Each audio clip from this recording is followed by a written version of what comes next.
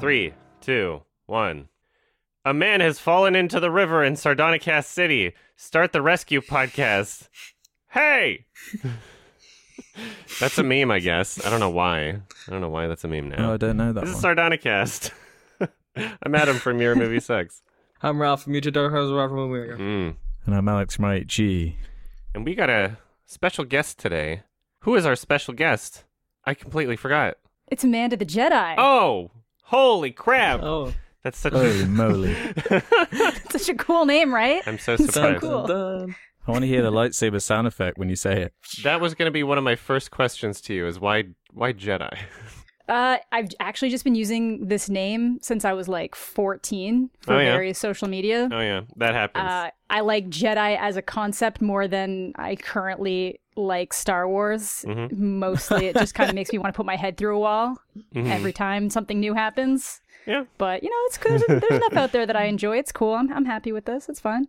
So I know you through, I guess, just from like Twitter and YouTube, and we've been to a couple film fests together. Yeah. TIFF and Sundance. Are those the only two, or have you been to? I don't remember. Yeah, that's the only two so far. Yeah. TIFF was the first one. Yeah, and how would you describe your channel? Is it kind of like obviously there's movie discussion. Yeah, I would say it's just like overall like pop culture commentary style channel. So sometimes I'll do like serious looks, or at least more serious looks into certain movies. Sometimes I just like looking at fun angles with certain stories.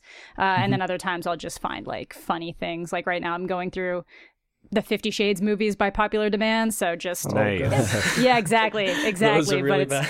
it's what the people want. So it's fine. Yeah. I haven't actually checked out your Twitch, but do you consider yourself more of a YouTuber or a streamer?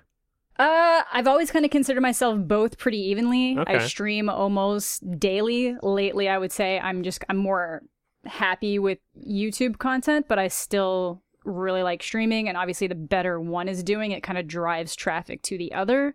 So right now I'm getting a lot of people on my Twitch channel that are coming from YouTube, so I can just have a lot of like fun discussions about movies and just current topics and stuff, which is always really fun. So I would say that if somebody held a gun to my head right now, I'd probably pick YouTube, even though I do think Nice. I think I make more money on Twitch right now, but you know, I like YouTube a lot. How many viewers do you get usually for like a stream on Twitch?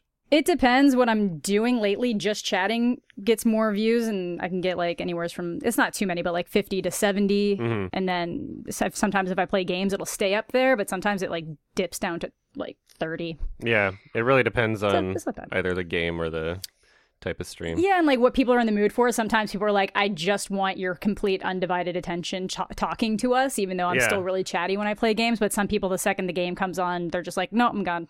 Notice me. Yeah, exactly. If you have, like, Exactly. Streamlabs on, it helps. I I think. find streaming a very stressful idea. Oh, yeah? Like I've dabbled in it before, but I can never... Yeah, I have this thing about being locked down into... Because that's how you have to be successful, right? You've got to have like dates every week that you stream on. Yeah. And a lot of time to sit there and, do all that. Yeah. Honestly, though, Perform. like back in the day, because I started with YouTube when I kind of came back to making content, and it was kind of, I got decent traction, but it was when I started streaming more that it pushed more people to my YouTube. So like on Really? that standpoint, obviously now like streaming is super saturated, but Oh yeah. I just know a few people that are really overwhelmed by it, and like they could make so much money if they just did it, but they just can't. It's just too much for them to commit to, I guess. Yeah, But it's way harder than it looks. It It's is, easy yeah. to like reduce it down into its most basic thing, but try it. It's so much harder than it looks, especially if you're by yourself and you've got no one to bounce off. It's really hard. yeah. I don't know. I've been kind of doing it just as a way to, I guess, change the context and environment that I would be working in anyway. So the vast majority of my streams are like editing streams, and I'm just editing videos for the YouTube channel. And this way it's like, okay, well, I can motivate myself a bit more and kind of like hang out with people at the same time, sort of thing. That's mostly Yeah, I know what a I'm lot of doing. people who do that for Yeah. sure. I like getting work done in that way. It's more enjoyable. It's smart. And like comfortable. Yeah. Yeah, that's a good idea, actually. Drink at home, on the job. OSHA. Absolutely, always. Oh yeah, you're also Canadian from a place I that no one has am. heard of called New Brunswick. Exactly. New Brunswick, no Funswick. It's horrible. I never heard that one. That's great. We got like one confirmed case of the coronavirus here, and like everybody was like, "Oh my god, it was in a city 2 hours away. We need to get everything in the stores right now." And I'm like, "You just calm down. It's gonna be okay." Yeah, the panic buying thing is a little interesting. That's not what to scares say me that I'm not most. guilty of it, but I did mine back when nobody else was doing it because I'm a crazy like person. a responsible adult. Yeah. Now people are selling toilet paper on the street and everything. Yeah. That's crazy. They're cutting down on that. Yeah, they're cutting down on that. Well, they're trying to. It's hand sanitizer. Yeah, the guy that had like 18,000 bottles of hand sanitizer, Yeah. I'm pretty sure they took it all from him. They started distributing it to like churches and donation boxes and stuff. So They cut down on reselling, but that doesn't stop people from hoarding at the same time. Of course, Unless yeah. the individual businesses are going to put a limit on the amount of things you can buy as one customer, which I think would be the best idea if they're trying to start. they've started that's doing what that they've here. done, Yeah, sorry for everyone listening to this podcast who wants to escape the coronavirus news on their timeline. You but can't. yeah, It's affected it's everything. fucking everywhere now. So Yeah. sorry, Yeah. it's a a part lot of of places the are conversation. closed for weeks. Yep, movies are being postponed. Mulan's not even going to try right now. I think A Quiet Place 2 is dare. moving. Yeah, James it did Bond too. got pushed Yeah, back. James I was Bond really was looking one of the forward to that first too. ones. Yeah, Now it's coming out everything in except November. Black Widow. Like Black Widow is the only one that's holding Oh, out as far as I probably know. Like I haven't heard completed. anything. Like Yeah. Disney postponed every other movie on their slate except that. So Even Mulan? I didn't yeah, hear about Mulan, even Yeah, I would say New Mutants. especially Mulan. that. Yeah, New Mutants. Oh my god. Yeah, They're not going to make especially any money Mulan, but- if they release Mulan right now. Yeah. Yeah, exactly. But like they deleted New Mutants of all things. But I don't know if they're just hoping it gets better and then Black Widow can just kind of like take everything because it's the only thing available, or Yeah. if they'll wait very last minute to just be like, we're delaying We it. just too. need to move everything to streaming, and then we'll be fine. At some point, these movies have been delayed so many times. Yeah, or just New like day Mutants one has especially been digital. New delayed you know? for like 3 years. Yeah. Yeah, Like, it test is. it That has out. been on the docket. James Bond was supposed to come out last November, I think. If everyone's at home and the movie tickets cost like $15-20 in theaters anyway, if you wanted to like own a copy on digital for that amount, I don't know, it could still probably be profitable. The problem is they want to sell it in theaters and then sell it again on digital. They want to sell Yeah. it twice. Yeah, absolutely. Right? So Yeah. that's They why want to they're make not more doing money it. that way. It's very, it's very smart to do that. I mean, they're just going to dump it on Netflix or something. They did that with Michael Bay's movie, The Six Yep. Underground. It's like they spent For $150 good million reason. on it, and it's just like you just watch it on your phone. It's crazy. On your fucking telephone. You have to release that in theaters first. Yeah. Yeah. As David Lynch would say. Yeah. Get real. So far, there's no news of them delaying Spiral from the Book of Saw. So I'll Good. be Thank God seeing there's that the with bullet. We gotta a support it. an N95 mask and swim goggles in May. I guess. I don't know what's happening in each of your guys' individual areas, but I keep getting all these emails from like local businesses talking about how they're dealing with coronavirus, and one of the Yeah, interesting ones was from Van City Theater, who said that they are like meticulously cleaning down every surface, especially things that people are touching, but they are also reducing the maximum capacity of the theaters so that it's only 50% capacity at any time, which sounds like a decent idea, I guess, but we just don't really know too much about everything yet. Yeah, I think a lot of places are doing that, but I don't. Cineplex isn't. Like the overall like big movie chain in Canada is Yeah. just kind of like, we're cleaning real good. Yeah. And that's it. And like a bunch of other theaters are just flat out closing down for like upwards to a month. Like the Bell Lightbox in Toronto Yeah. is shutting down for a month clean. It's crazy. I got an email about that one for sure, too. People were cleaning their seats in the theater when I went, Yeah. like with, a moist towel or... Yeah, airplane etiquette with the moist towelettes. Yeah. It's not the worst idea to, I guess, It's be, No. somewhat, you just have to get rid of the social stigma and be like, you know what? I don't care if I look like a crazy person or a jackass. I'm being a little bit safer than other people. Yeah. And you have to push those feelings down of embarrassment, of like this social pressure to just pretend everything's fine. And just, Yeah. you Because like movie theaters are kind of rough because you're in there for at least an hour and a half, and it just takes one person being a little bit sick to just spread it to everybody who's in that theater. Yeah, it can So, happen. Circulated rough. air. Yeah. We'll see. Stay at home. Just watch YouTube. Yeah, watch Yeah. our Yeah. YouTube Yeah. videos. Yeah. everybody. Please do. That's the message. Yeah. Yeah.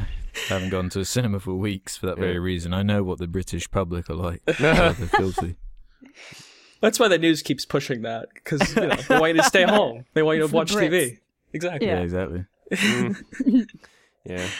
It's like it feels like really bad timing, especially with the American election coming up. But it really is.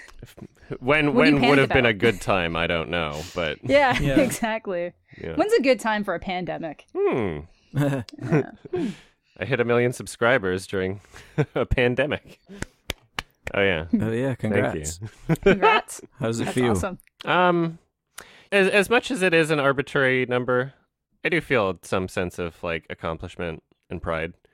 It's been like 10 years. Good. Yeah, you should. 10 fucking years. Yeah, it's like validation, and it's like you get a plaque that says like I'm good at what I do. 1 million people's worth. I'm not going to order the plaque just yet, in case the coronavirus affects the postal office, and I don't want it to get like lost in the mail. So I think I'll wait. That's fair. Yeah, because you'll never get another one. Yeah, exactly. If that one you can only order it. It costs once, like $500 to get a new one. Yeah, Oh, if shit, you reorder really? it, they charge you $500. Oh, you wow. can order as many as you want, you? but the gold ones are like $500. Oh, fuck. And then I'll wait the on that silver one. play buttons I think are like $300. Whoa. It's free the first time. The first time you order it, they just send it to you. But if you lose it or if you want another one, they charge you $500. What about if you want one of the new style ones? Because mine are all like the old style, and now they're like I don't know sleek about looking. that actually. I feel like maybe they'd upgrade you for free, but I'm not sure. I just know that there's a guy who does a bunch of stuff, getting all these different plaques. So he, All right. like Jack Sucks to Life, I think. So he just orders new ones. You could just do a printout. You could just have a picture of it and frame It's the real, printout, I swear. and then it's fine. Yeah. Just say, take a picture of it for me. I wonder, like, they can't possibly cost $500 to produce. I don't know. I guess they're all, like, kind of engraved. They're all, like, kind of custom things, but it's not made of real gold or anything, right? So Maybe it is. I don't know.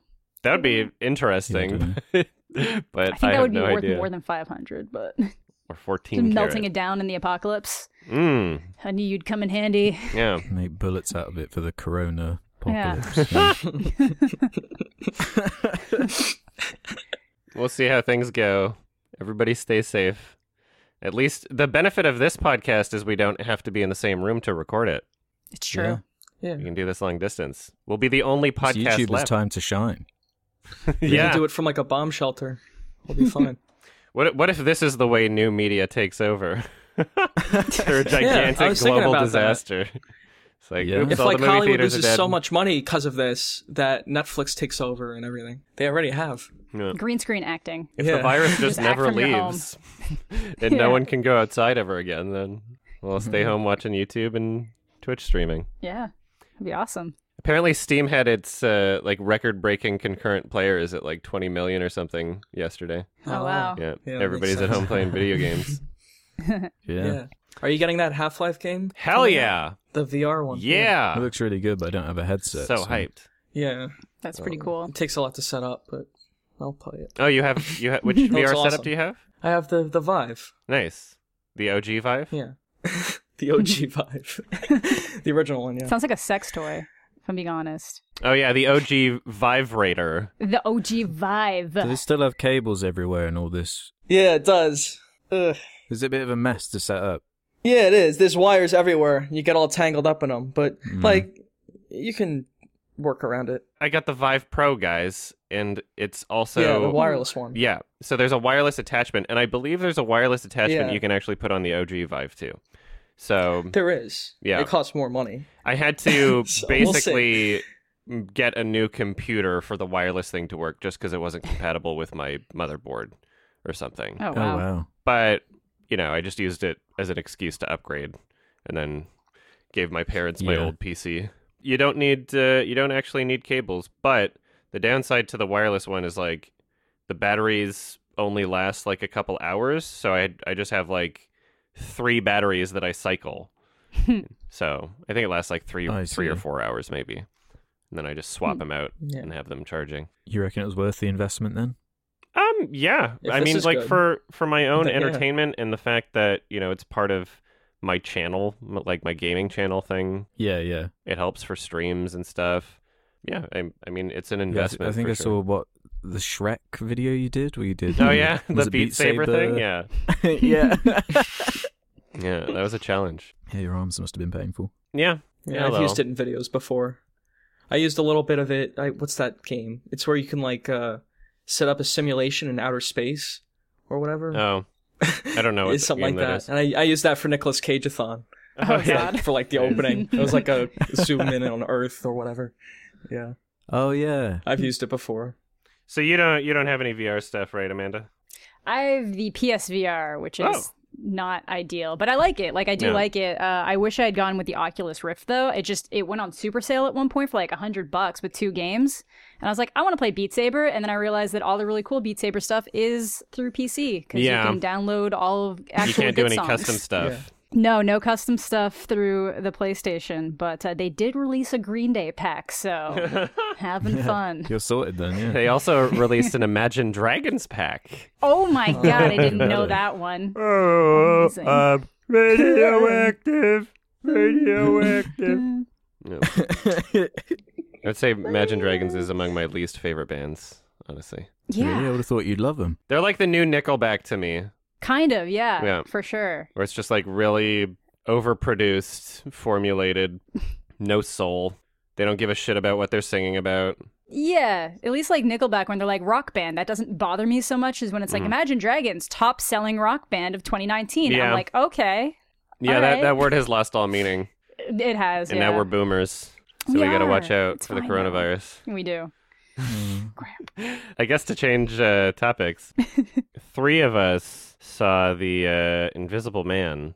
Alex did not. Yeah, I missed out on this one, but I saw Upgrade, so I'm curious to Yeah. hear how it kind of compares to that. Yeah. Are you like hyped for the Invisible Man? Oh, I'm just losing it in Just anticipation. tickled. We won't spoil anything. I didn't go and see it, so I mean that kind of says I'll give it a chance when it comes out. Did you see the trailer for the Invisible Man? No, I don't watch trailers anymore. Okay. I just go into every film blind. It's my Smart. favorite way of consuming. The Invisible Movie. All right. So Ralph, you had some things you wanted to say about it. What are your thoughts? Oh, I did? Well, you were the I one thought who it was- suggested the topic. Well, yeah, because we all saw it. It's like the big movie. Because I saw guess The it Mummy, is. which was like Universal's previous effort to make a horror franchise like marketable again, and that was bad. And this was like their new attempt at it. What? Yeah, totally. Oh, is it? This is like a universe movie. It's not part of the dark universe or anything, No. but they knew that wasn't working, so they're like, okay, let's take the Oh, Invisible okay. Man and let's do something. Let's Really? make it a horror movie. Let's make it like a Yeah. medium budget horror movie. I just assumed it was Lee Winnell's little like project, though. No, it looked like it had a really big budget, especially there's like some action sequences in this that are kind of impressive. Yeah. But overall, I thought it was stupid. Oh yeah, it was, it was still incredibly liked it. stupid. I had a great Yeah. time watching it personally. Mm-hmm. Yeah. You know, it was fun. I thought Elizabeth Moss was really good. I've been She's watching great. Mad Men a lot recently. Like, I just started Same, binging it. actually. How much do you think the budget was? I want It some was guesses low, here. I thought. 20 million? I thought it was like maybe 10. I thought it was really low. Isn't it like technically budgeted through Blumhouse? It's 9 million. 9 Wow. million. Okay, I thought it was Okay. under 10. Yeah. Yeah, so it's I a knew it huge was more than success. Fantasy Island, but What Lee Winnell did with Upgrade when he made that, I think the budget for that might have been lower. What he did was he filmed it in Australia or something. It was just like, yeah, it's cheaper to film here. Did that, and it 5 wound up million looking like it for had so much more of a budget. I do agree. It looks like it has more of a budget than 9 million. Yeah. yeah. Yeah, I guess there are other articles here comparing it to Dark Universe The Mummy. I just didn't make that connection at all. That's very interesting. Because Universal backed this, and they gave Yeah. them the license to use that character. They gave Oh. Blumhouse. Through Yeah, Blumhouse. they gave it to Blumhouse. Oh. Yeah. Yeah, it's very interesting. What? And this is way better than The Mummy, or like anything they were trying to do with that, which was like an action Absolutely. movie. They were trying to make it like The Avengers. It's so stupid. It's so Very stupid. weird. And then they released that trailer where the sound was off. Like, Yeah, 'cause yeah, the that was IMAX hilarious. That was And one of And the just Tom funniest Cruise things That yelling. was so "Wah!" It was awful. Yeah. It was like the first introduction we got to the movie. Apparently, like Tom Cruise was like very involved in all that too. He Oh, was yeah. like, "This is gonna be great." Yeah, that's what gonna made be it amazing. bad. And at the end, That's he's why the it's bad. mummy. Spoiler. He's the mummy. But it's Yeah. so yeah, he has like bandages around his knuckles. I thought he was the daddy. So, what do you know about the actual Invisible Man character? Because when I saw the trailers for this, like I had no idea it had anything to do with this whole Dark Universe thing. Right, whether or not it's actually attached to the mummy or they're just doing their own thing. But you're saying Yeah, it's a well, it's a licensed totally new character, take on right? it. So, like, how true is the licensed character? Because all I'm thinking is, like, what? The Hollow Man is the same thing, that movie, but it's not, like, a licensed character in that one, is it? Like, they didn't have to get a license to make Hollow Man. Like, how is this different? No, but I guess it's called The Invisible Man. Yeah. So I guess that's Just the owned by title them. alone is what the license was for. Yeah, exactly. Yeah. That's From ridiculous. like those old classic, like the H.G. Wells stories, Really? basically. Yeah. So you Do need you a think license anybody for watched that. this because of the title, though? No. Yeah, I think so. Well, maybe. Really? I guess maybe some people, Yeah. but I think it had a recognition, yeah. That makes it Really? valuable. yeah. Okay. I guess I've been living under a rock. Yeah, I know the Invisible Man. I'm not familiar with the Invisible Man. Like, I've heard of that character It is before, obviously for this sure, is a but- different story to Yeah. it. Obviously, like it has its own Yeah. take, but this is like a reimagining. Mm-hmm. I think the fact that it isn't a direct connection is why they took a risk on it. Mm-hmm. Like, if it was The Bride of Frankenstein, they would have put more money into it and had more control over it. Yeah. But they were like, oh, The Invisible Man, we can kind of just make it a modern-day stalker movie instead. Yeah. Mm-hmm. And it works as that. I said this in my review, but it really felt like gaslighting the movie. That was like the majority of Yeah. what was going on was just gaslighting and making her feel like I she think was that's crazy. definitely what they were going for. I felt it got very repetitive. And I really, really enjoyed the first half of the movie. I thought that it had like a very like mature, kind of like artful presentation. And without spoiling anything, you know, there's that wide shot of the kitchen with like the knife and the stove and stuff. And like almost kind of like callback to Paranormal Activity, but it looked nicer. It wasn't like this dumb, Yes. grainy kind of thing. It was almost like kind of like a really like patient kind of like Hanukkah-esque shot in a way. I was like, holy crap, there's like subtleties in this movie. Yeah. Then slowly over the course of the film, it just got like really, really repetitive. And then again, without spoiling anything, it just got way too goofy near the end. It started turning into like Saw 6 and 7 for me. I was like, this does not fit with the whole first part that you Yeah, the tone. communicated. Yeah, because I love the start of it, just like the whole like again, not to spoil it, but just everything that she's going through and all the little steps she's taking as she like works her way through. And there's a lot of little moments like that really do build tension. And I think just in terms of like an enjoyable popcorn flick, I don't think very many people are going to be disappointed by this. Yeah. You know, I mean, maybe you would be, but you know, no, I agree with you. you know what I mean? Like, yeah. So I gave it a pretty high rating, but it's just because like if I go into a movie and I have a really good time watching it in a theater setting, like that's good. You know, Yeah. I'm fine. And I like Elizabeth Moss. mm-hmm. I don't like some aspects about her personal life, but I really like her as an actress. She's great. Oh, Yeah. So. you got some juice. You got some dirt. Oh no, some she's gossip? just like the Scientology stuff, you know. Oh, It's always a I little. didn't know anything about I didn't that. know Was she? about that. I don't. She's Yeah, a she is. Scientologist? I find No, I like myself her so even more. From like surprised birth, by all though, these. from birth. So like I kind of feel Wow. bad for her. Like she was born Okay. into it. Oh, I did not know really? that. That's Yeah. interesting. Yeah, she gets called out on it quite a bit because if she was in like Handmaid's Tale, and people were like, "Do you see any like the irony that like you're?" And then she tries to be like, There's some "No, it actually parallels works here. perfectly." Yeah, That's but funny. no, it's other than that though, she's dear. fantastic. yeah. Yeah, I just there's so much that I liked about it at first, and I was like pleasantly surprised by it. It looked nice. The like darkish blue color palette was like really nice too. The effects weren't bad at all for the first part, especially. And then yeah, it just turned into like this really goofy, campy thing that I loved in Upgrade. I loved the campiness of Upgrade because it was like this fun kind of like almost kind of comedy sort of thing going on. But like the tone of what was happening in The Invisible Man, just like it felt so conflicting by the time that it reached the end. And it's like, well, you can't start off as like a super serious movie and then every stupid thing happens and a billion plot holes. And then, you know, this would work perfectly if it were in a movie that had the same tone as Upgrade, but it didn't. Yeah, I can it was agree with that. it was goofy and it went on for way too long. It felt like the Yeah. third act could have ended like right in that parking lot. Yeah. Basically. Yeah, absolutely. And it doesn't. Yeah. It Yeah. keeps going and going, and I would have been satisfied right there. Yeah. Yeah, I can agree with that. I just remember when it was done, Yeah. I was like, so amazing that they're setting up for the Fantastic Four with Invisible Man, because that's just kind of the vibe I got when it actually ends. Yeah. They could have cut some stuff out of the middle, honestly. Like the movie's 2 hours long, I think. Probably could have been a good hour and 40 and been the exact same movie, but just not as repetitive and long. I agree. There were some characters I thought were cliche. Oh yeah. I thought like the cop character, she like happens to know a cop. And then, yeah, that was like, kind of funny. Later like, on, it worked out very nicely for wanna... him. Like later, yeah, it works so out. clean. Everything works out nicely. It's very strange. Yeah, wraps very together. convenient. Yeah. The same with her sister and other characters. Yeah, Yeah. The writing's weird and kind of rushed.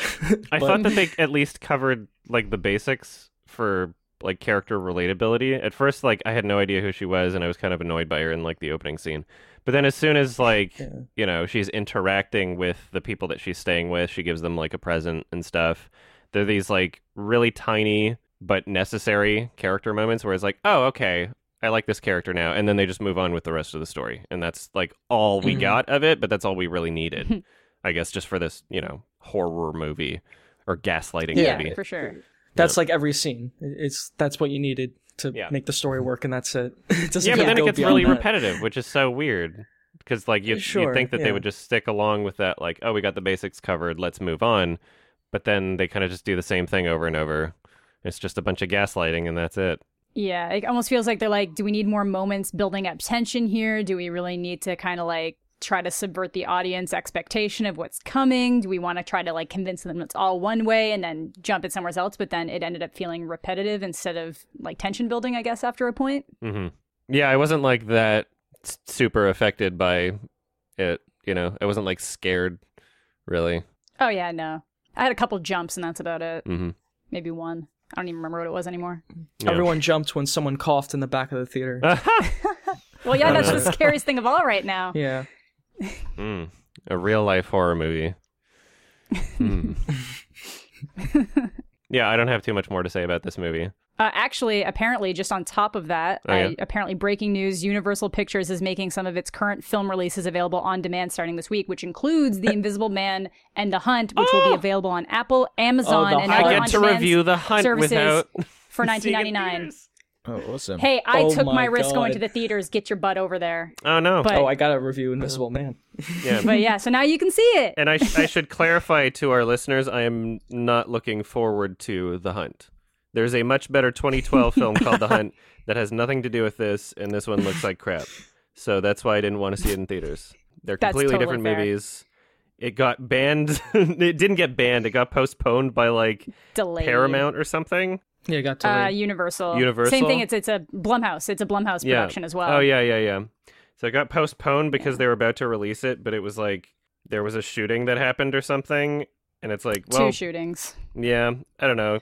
Yeah. It's like, when are you going to release it when there's not a shooting, you know? Yeah, they basically it just they're playing that aspect up in their marketing because I think they were hoping for the backlash they were getting from like the president, which they got, and then from all the news sources being like, this movie is horrible, and they were going to bank on that, and then the shootings happened, and they were like, oops, we're going to delay it by 6 months. So yeah. And now it's just kind of riding off of it being controversial. It's like the movie they didn't want you to see.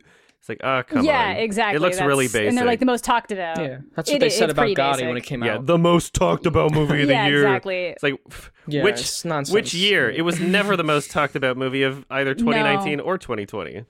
Yeah, it was like the Joker kind of has that pinned. Rise of the Skywalker was talked about more talked about. The Hunt. It was decently like it was. If you like kind of like violent action thriller comedies, like it's pretty fun, and Betty Gilpin is really good in it, but like it's not something that like people need to be rushing out to theaters to watch right now, obviously. Yeah, we can all catch up on a bunch of digital releases or even maybe some classics or something.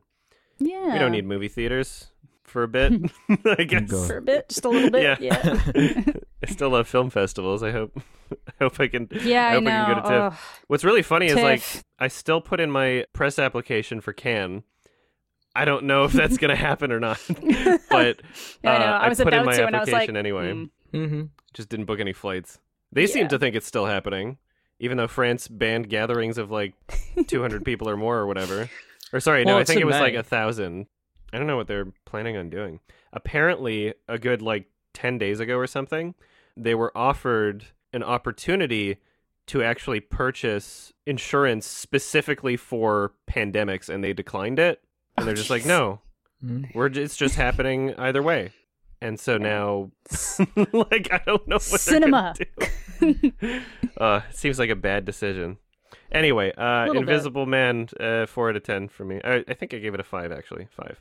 Yeah. What would you guys say? I don't Tangent know. of the I century. feel like I like it less than you, so I'd give it a 4 out of 10. Okay. I gave it a 5 originally, but like, yeah, it's just dumb. Yeah. I feel like there's so many things I would have done that she didn't do if I knew there was like an invisible person. Yeah, of Like, course. record I would've set up, anything like, on your cameras, phone. especially at any because she had a moment. lot of Yeah. money too. She got money from his trust or whatever. Yeah. So she There's a could have like billion things. rented a room and set up like a bunch of traps and strings and I don't Home know. Alone style, yeah. Yeah, or just call the police. She was like doing nothing. Well, Yeah, she spilled coffee grounds on the floor. That's about it. she did. Yeah, she pulled that supernatural stuff. Yeah.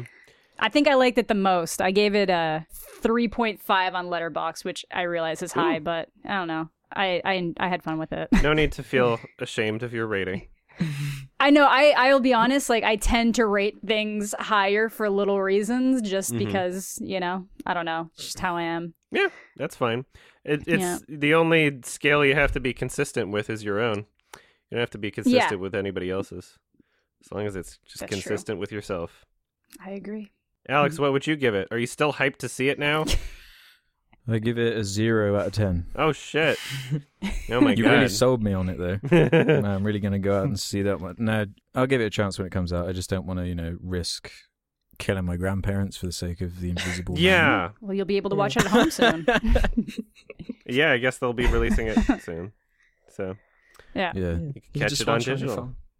Or maybe it'll just be one of those like U.S. only bullshit things. I hope not. Probably. Yeah. Yeah. Yeah, we'll see. All right. So I guess we're gonna move on to the recommendation discussion, if that's fine. Unless there was another thing you wanted to talk about. No, we'll just move on to that, and then we'll do that, and then questions. Yeah, there's nothing big. It's like The Hunt, I Still Believe, and some other ones is about it. hmm Yeah, everything else is gone. There was like Onward that nobody watched apparently. Yeah. Oh yeah. Oh, I forgot about that. Yeah, I was gonna watch it, and then I saw Same. the 60-something Metascore. I was like, okay, if if this is like the one Pixar movie that gets like below 90, then I'm probably not gonna enjoy it. Also, like even the ones that get like 90-something on Rotten Tomatoes or whatever, it's just like, eh. Yeah, it didn't really look like a Pixar movie to me from the trailers. It looked more like a throwaway Disney thing to me. DreamWorks or Mhm. something. How dare you talk anything bad about DreamWorks? I never would. No. Shrek. They made the Madagascar trilogy. Shrek. Yeah, one of the most epic trilogies of all time. Doesn't Pixar have another movie coming out this year? Soul. Oh yeah. So that's the same thing that happened when they released like The Good Dinosaur, and then like a few months after that, they released Inside Out. Yeah, I don't know about them making 2 movies a year. It's a a bad lot. call. Mm. It's a bad call. We see the Pixar formula now. Like we were disappointed when we saw the trailer for this new one, where it's Soul, like, yeah. oh, this looks like a really interesting like character study, and it's like, oh no, he becomes like a little dibby Yeah. thing, like a plushie. It just looks like other things they've It's done. like Inside Out. Yeah. yeah. Just recycled ideas, basically. I guess. We'll see. All right, so there was a film recommendation from last episode. It was my pick. It was a movie I haven't seen in a while and wanted to check it out again from one of the most interesting people in filmmaking, Shane Carruth, in my opinion.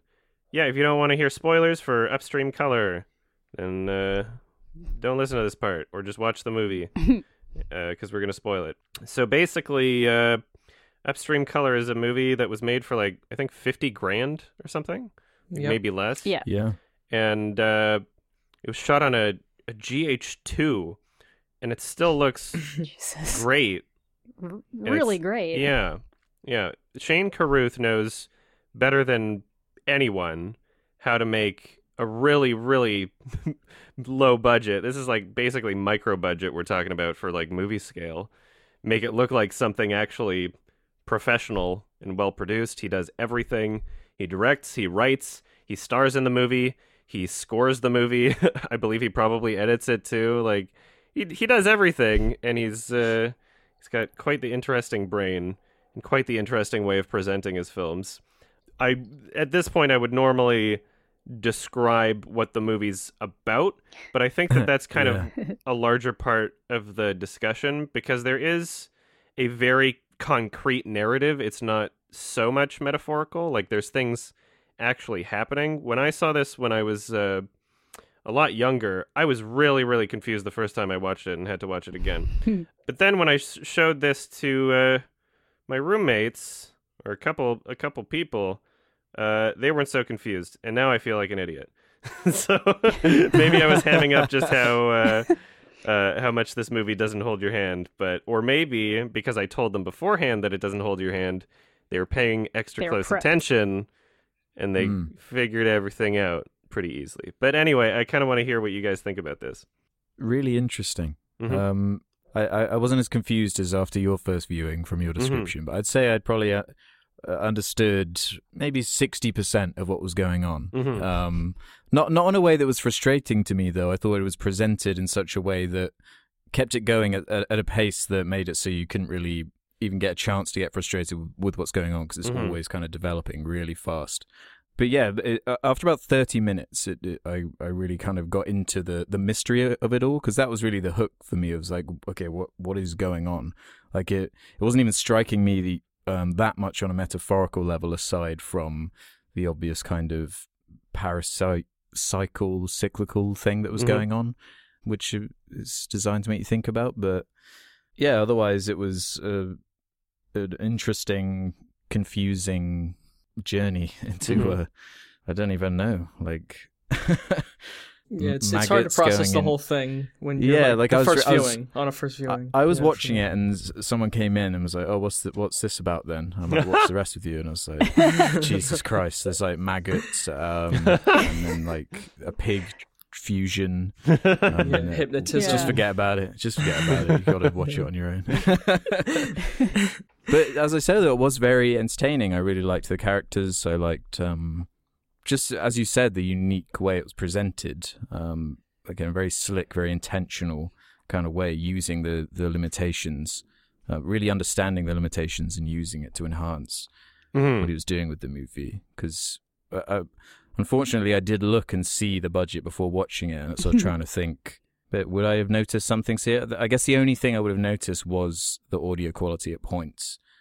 During the beginning, I was like, I don't really like hearing that static in there, but, you know, at the same time, it also is kind of like the style of the movie. It does feel very chaotic like that, but yeah, aside from little nitpicks, I found it very interesting. Yeah, nothing really annoyed me or upset me, despite how, you know, out there and abstract it definitely is. Yeah, it definitely has a soul. Yeah, I liked the chemistry between those lead two characters. I thought their relationship was kind of interesting. The way they trickled out their kind of backstories and came to the realization together, and that really weird idea of them sharing the same kind of backstory and realizing at the same time. And very strange scenes where you're just trying to figure out what's going on. He just saved a lot of money because he did everything, basically. Yeah. He did the score, he acted in it. And producing and yeah, exactly. So he didn't have to pay anyone to do any of that. He had to pay a cast of people. It wasn't like a period piece or anything. It was basically him going around on these locations, acting out a play that he wrote. And that's what Primer was, too. That's why he was so charming. But the stories are so like complex and interesting, even if you don't know what's happening the whole time. Yeah, I feel like that's kind of one of the interesting things about him as a director or just as a filmmaker. When you're watching his stuff, you don't like, you're picking up little things as you're watching, and you can kind of follow what's going on. But then it, like, once you hit the ending is when it all really wraps together, but not in a way that it like walks you through it, where it's like, oh my God, this is the reason why this happened, and the characters come to that realization. He really leaves it for you to come up with it, which is why I honestly think that his movies are kind of better watched twice. Like, even if you get to the end and you're like, I get what's happening, I think you get a lot more when you go back and rewatch it, for sure. Yeah, Alex, so you haven't seen Primer yet, right? No, it's been on my list for so long, but I've just never got round to it. I know what makes it so famous, though. Yeah, I would say, from memory, I haven't seen that one in a while either, but I would say Primer is probably my favorite out of the two. But yeah, in the same sense, like, the way that it's presented when I say it doesn't hold your hand, what I'm talking about is like any other movie that you would see pretty much that had the same general plot as either of these two films. There would either be text or a narrator or maybe a character even explaining things to the audience along the way, being like, oh, so this happened and this is what this is and blah, blah, blah, blah, blah. But instead it's just more of like an experience of like the characters as it's happening in a more realistic way where they're not like kind of just explaining things or narrating things to the audience. In terms of primer, people have created like long and complicated charts to describe like what's actually happening in that movie. Some very funny videos. Oh yeah. Yeah, I had a notebook while I was watching it, kind of like ticking off. I was like Abe 1, Aaron 1, and then like going and then like jumping around with them, you know? Yeah. It's fun.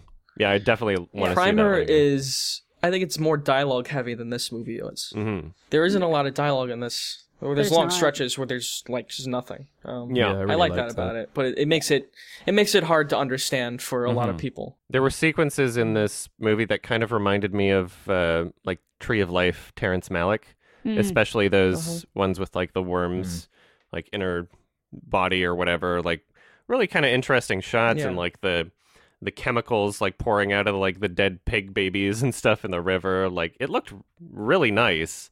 Like there were a lot of really aesthetically well-filmed shots, just things that you wouldn't expect in a movie that's made for like far less than $100,000. So the worms under the skin I thought looked pretty good. Mm-hmm. Yeah, like really good. Yeah, the budget is very impressive. He's got a great brain, and I'm sad that he says he's quitting making films. So didn't he say again last year that he was working on his biggest project yet that was going to blow? Because he keeps quitting and then coming back with like a new project. No, I don't know. I think he takes long breaks. I don't know how many times he's actually quit. I've only ever known of one time that he's said he's quit. So if he's said this multiple times, then that brings me a little bit of hope. So many directors like have a said they're Miyazaki or quit, something, and then they don't. The guy directed The Fall, Steven Soderbergh, Tarantino's gonna quit, but he'll come back. Like, they don't do it. I mean, Shane Carruth, he makes a movie like every like 11 years or something, and he's only made 2, and I love both of them. I mean, he's an indie filmmaker. It's probably hard for him to get all the money together and write these stories. That's what he was saying. He does it all. Like, that's time. He was trying to get a movie made called like The Modern Ocean or something. And when it was listed on IMDb, when there was like news coming out about it, like there were some big name actors in there. But it seems like what wound up happening... Like Anne Hathaway. Yeah. What wound up happening was just like it fell through because he couldn't get the money needed to, just he needed producers if he was going to have this kind of scope and scale. And that just wound up discouraging him. Like, I guess in an interview, he was just like, yeah, I hate this whole system. I hate having to worry about making a financial return on something. Like, the guy just wants to create art very clearly, and there's something very respectable about that. And I love seeing these types of voices where that is their number one priority. It's not just like, oh yeah, what can we put in this movie to make sure we get a return on our investment? And so I can understand why he would be discouraged by that, because that's like the overwhelming majority of the industry. And if you're working like in the actual industry, it's like, you have to make money. You have to have a big studio backing you. Like Christopher Nolan has a movie coming out, but he has a big studio backing him, so he can make movies every 2 years. He can't. Shane Carruth is just, he doesn't have that kind of studio support. Maybe he should, but I mean, I don't know. I don't think that's going to happen. Like, I think the last thing that I'm seeing about him, apparently in an interview in 2019, it said he was working on something massive that will leave the film industry. And he'll leave the film industry once he's done working on that project. Okay. So I guess he's working on one last really big thing. That would be dope. Right. I would love to see one more. Yeah, same thing with like... Absolutely. Like Portishead makes an album every like 7 years or something. I guess I'm one to talk. It's been like 10 years for me. Alex, you said you got like about like 60% of what was going on. How did you feel, Ralph and Amanda, in terms of like interpreting, I guess, like the full story? Were there things that you were confused about? Because like I've seen it enough times that I kind of have basically the whole narrative of what's happening down. Yeah, I feel good about it now. I watched it once back when you mentioned it, and then I watched it again like the next day. Because I have a really hard time focusing when I'm at home. That's one of the main reasons why I love going to movie theaters, because it demands your attention. I'm very easily distracted when I'm at home. And he's not the kind of director that you can get distracted while watching his movies. Like, you have to be focusing. So I followed most of it, but there were moments where I was all like, why is that happening? And then I'd kind of go back a little bit, and it's like, oh, it's because I looked away for like 5 minutes and totally missed this thing that was happening just because like there was no dialogue, because my brain just decided to be stupid for 5 minutes. But, you know, like I followed pretty well. And then once it got to the end, I was like, I felt pretty comfortable. And I think the first time I just went back to the very beginning just to watch that intro scene again. Yeah. Just to kind of not understand, but just to kind of like re-watch what started it with the context of how it ends. Basically. Yeah. It is like very connected. It's kind of like a loop, although the cycle gets broken by the end of it. Yes, at the end. Yeah, because he calls it, it's like the I already forget what it was. It's like the 3-part cycle. The last one's like flowers. It's like I don't know what he named, but each cycle. I can't remember what it's called anymore, but yeah. Basically, if anybody was confused about it listening in the podcast, basically it's like this there's this, I guess, chemical or whatever's happening with these plants, and this guy is using this chemical. Basically these worms that are, I guess, in the soil by these plants are now like infected with this blue chemical, and he takes these worms and puts some in like pill bottles and then tries to get people at the club to like take them thinking they're drugs. And they have this very strange property or effect where the chemical can like link people together in a way. So like those kids were pouring cola over the worm without actually eating the worm. And then they were like closing their eyes and doing like synchronized like martial arts almost, or like high-fiving and stuff. So like it was like connecting their brains. And so he'll take this worm, make someone eat it. By the end of the night, he was fed up and nobody was taking his drugs, so he just like force-fed it. Tases somebody. Attacked this woman in the parking lot and forced it down her throat. And then pretty shortly after she ingests it, the effects seem to be kind of like scopolamine. If you don't know what that is, then look it up. There was a really interesting, like, I believe it was like a Vice documentary on scopolamine, where basically in some countries there'll be like prostitutes that give people this drug, and it's like a highly suggestible, like enhanced suggestibility drug where you can basically hypnotize people or like scare them into doing things and like giving you all their money sort of thing. And people wake up and they don't know what happened. Basically the same thing happens to the main character. There's like this whole really interesting hypnotism angle where he's like, my face is made out of the same surface as the sun. I apologize. And you see it kind of through her perspective. I love they got this like light coming in from the side of the frame. And so she never looks at him. He convinces her to like take out all the money that she owns in property and get her to go into the bank. Belongings and stuff. Yeah. Keeps her awake by like literally just enhanced suggestibility, saying things like, this water is the best thing you've ever tasted. Do not fall asleep. And like while he's sleeping in her bed is like distracting her by making her read a novel called Walden and like taking all the pages and gluing them together in like this chain link sort of formation. And after that point, there's like a man who basically has these gigantic speakers that are pointed in the dirt. And then I think apparently like in real life, that's a way to like get earthworms to come out of the soil or something. I forgot to look that up, but I think that was an actual thing. Apparently there's this cycle happening where she is just the next person in line of a person who has been abused by this man, and she now has like this worm thing in her body, and the only way to get it out is by transferring it to another living being. And I guess you can imagine that perhaps this man who is helping get the worm out of her body, perhaps there were other like failed attempts. Perhaps he tried doing it and didn't transfer it to another body and either like killed the person that he was trying to help, or it just like wouldn't leave or something. So he has to like transfer it to a pig. And then from that moment on, the person who had the worm inside them is now like mentally kind of like, or also emotionally attached to this pig, and they don't know it. So whatever's happening in like the pig's life is something that's going to affect them emotionally. And so, like, it's kind of like a mouthful when you try to explain everything, but Yeah. I guess it comes that's together also beautifully when you're watching it. Yeah, and that's also why it's great that they didn't explain it, because it would have sounded like kind of stupid in a way. Like it's more of like an experience, right? Yeah, absolutely. So yeah, I guess two pigs fall in love, and because of that, the two main characters fall in love, and they're like drawn to each other. They can't seem to escape each other, sort of thing. Like Shane Carruth winds up going to work late just to catch the same train as her, and then turns out it's been like a year or whatever since she was attacked, and she is on all these medications, and she's like convinced that she is absolutely insane, sort of thing. And both of them are incredibly like neurotic, and they have these like OCD things that they need to do throughout the film just out of compulsion, like picking up rocks at the bottom of a pool and like sorting pebbles and stuff.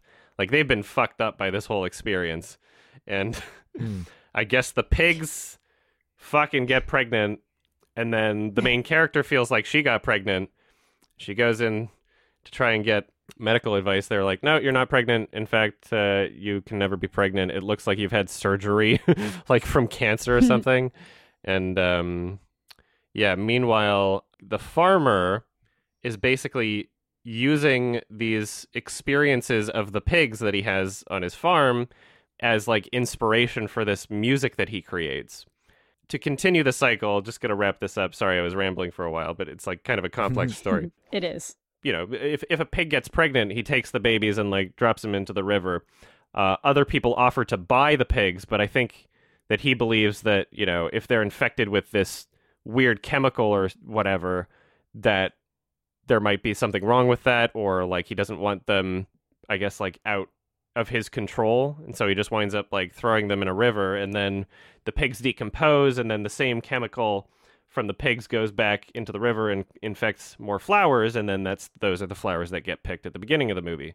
And so the entire time, you know, the main characters are experiencing all of this like anger and grief, and they don't know where it's coming from, and they feel like they want to jump outside of their own skin or whatever. Like, I don't know where I am. Should we go home? Where are we going? Let's go home. And then they like barricade themselves in a bathroom, and they think it's like the end of the world. And it's just based purely around this feeling of like having their babies taken away from them, essentially. And it's just pure emotion without any logical reason to it. Yeah, and then his pig is locked in a cage too, right? Yeah. So like he's feeling closed off, and then she's dealing with like the emotional trauma, feeling like she's lost her children. Yeah. Without having any like logical reason to think that. Mm-hmm. So, yeah. And I guess like that would be basically the theme of the film, is like outside influences that you don't understand driving you to do certain things and driving you to feel certain ways.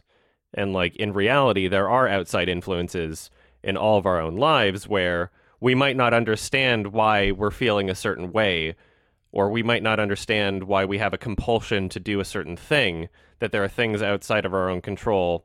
We might not be connected to pigs' brains or anything, but, you know, just to kind of get at like what it's trying to say thematically. All right, somebody else talk for a bit. That was a mouthful. Yeah, like if you break down everything what you just said, it sounds like crazy. Like if someone's listening to this right now and they haven't watched the movie, it sounds crazy, but they tell so much of it through like the visuals. So it doesn't, as you said earlier, it doesn't come across as if it is silly. Like it is, I don't know, it just works seeing this like pig on like a medical table next to the human. And yeah, the fact they don't over-explain everything is exactly what makes it good. And it is crucial that it is as entertaining and kind of swift as it is, because it's not a very long movie. It's only like an hour and a half or so. The perfect length, I thought. And yeah, that rewatchability factor where it probably will get better with every rewatch, I think. Yeah, I like movies that you can appreciate more. It's asking a lot of you, but at the same time, everything is kind of there. Like, as you just described the plot, it's like, yeah, like every little bit that I kind of missed. Yeah, that makes a lot of sense. And it's like you can't even really blame the movie for you missing what it was doing, because it is just so abstract and not used to the way stories are normally structured in this medium. So yeah, and also I think like a lot of movies that present themselves in this kind of way, I sometimes I watch something like that and the base assumption is like, oh, this is just something that's being metaphorical and doesn't make sense and they don't care, or it's like trying to be Lynchian or something, right? So you might not expect that there's an actual, like he's actually dropping rocks in this thing and has a microphone and he's recording it. It's not supposed to be like some grand metaphor that has nothing to do with the story. That's literally a part of the story. Like he's using the pigs as inspiration for his music. He first like throws the papers off the cliff and he's like, and then he like goes to the pigs and then starts like, touching each of them and like feeling their human connected lives. And the one guy's got like a wife that just died. And then as soon as he connects with that pig, then he's like, okay, I can write music again, which is just crazy to describe. But like, it's all there. Yeah. It's all there for sure. Whereas like Primer doesn't get really that out there in terms of like just how kind of abstract this movie is or just how weird the plot is. Primer is confusing in a different way because it's a time travel movie. Yeah. And it's just exactly. There's so many Keeping layers. track of all the different versions of characters. Yeah, exactly. Like it's confusing, but like once you get the structure down, you understand what's happening in Primer, and it's obviously there's like a lot of dense like physics talk. Obviously, early on, like they're just going back and forth. They're not trying to like. Yeah, exactly. They're not trying to baby you through it. It's supposed to sound like two guys that actually are professionals in this field having a conversation about something. This definitely just goes out there in just so many other ways, and like Alex was saying, it's a lot in the visuals. So this doesn't require your attention. It demands your attention because if you're not sitting and watching this movie, you're gonna like lose so many little details, and if you miss it from the beginning, like you're done for the rest of the movie. Don't show up in the theater 5 minutes after it started. There's so many people that do that. Yeah, because you're done. You're already gone. Yeah, they do. Just like casually walk in. They got like 2 bags of popcorn. It's like, yeah. Are you here to watch the movie? You can do that for The Invisible Man. Walk in 20 minutes after the movie started. Yeah, it's like too late now. You need to come back for the next showing. Yeah. This movie's boring. What's up with the pigs? Yeah. I bet a lot of people walked out seeing this. Oh, It made $500,000 in the box office, which is good considering its budget. Yeah. So yeah. I wonder. Good. I'm assuming Primer was even more successful. Like that's more of like a because Primer was like a $5,000 budget or something. Oh yeah. Primer was made for like $7,000. literally nothing. Nothing. Yeah. $7,000. Yeah. $7,000. Yeah. He shot it on film. Absolutely insane. That's cool. Yeah. Yeah. I need to rewatch that movie for sure. It's hyped just thinking about it. Yeah, I rewatched it when you asked if I'd seen it, so it's just so good. Yeah. Would you prefer Primer as well to Upstream Color? Yeah, I think Primer is definitely my prefer to the two. I think they both are worth your time 100% though, but Primer is just such a refreshing take on a genre that's been done in so many different ways. Yeah. And the logic of it is really solid. Like I like the idea of like we've made these machines and you can only go back as far as the machine has been turned on. That's it. You can't go back to you can't go back to 1802. Yeah. Like it follows a structure. But like it follows a structure.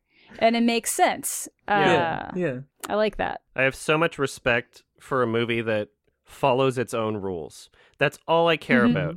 When people say that I'm being like nitpicky about a movie logic, it's like you can make whatever rules you want. I don't care how crazy you want to be. It can be an alternate universe. There can be like supernatural elements at play. I don't care. Just follow your own rules. And it seems ridiculous that so many films just can't even do that. I can think of literally 2 time travel movies that follow the rules that they set up, and that's 12 Monkeys and Primer, and that's it.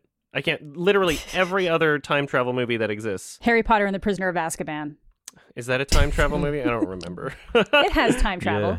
It's not a time travel. Well, yeah, it kind of is, but yeah, I think it follows its rules. Okay.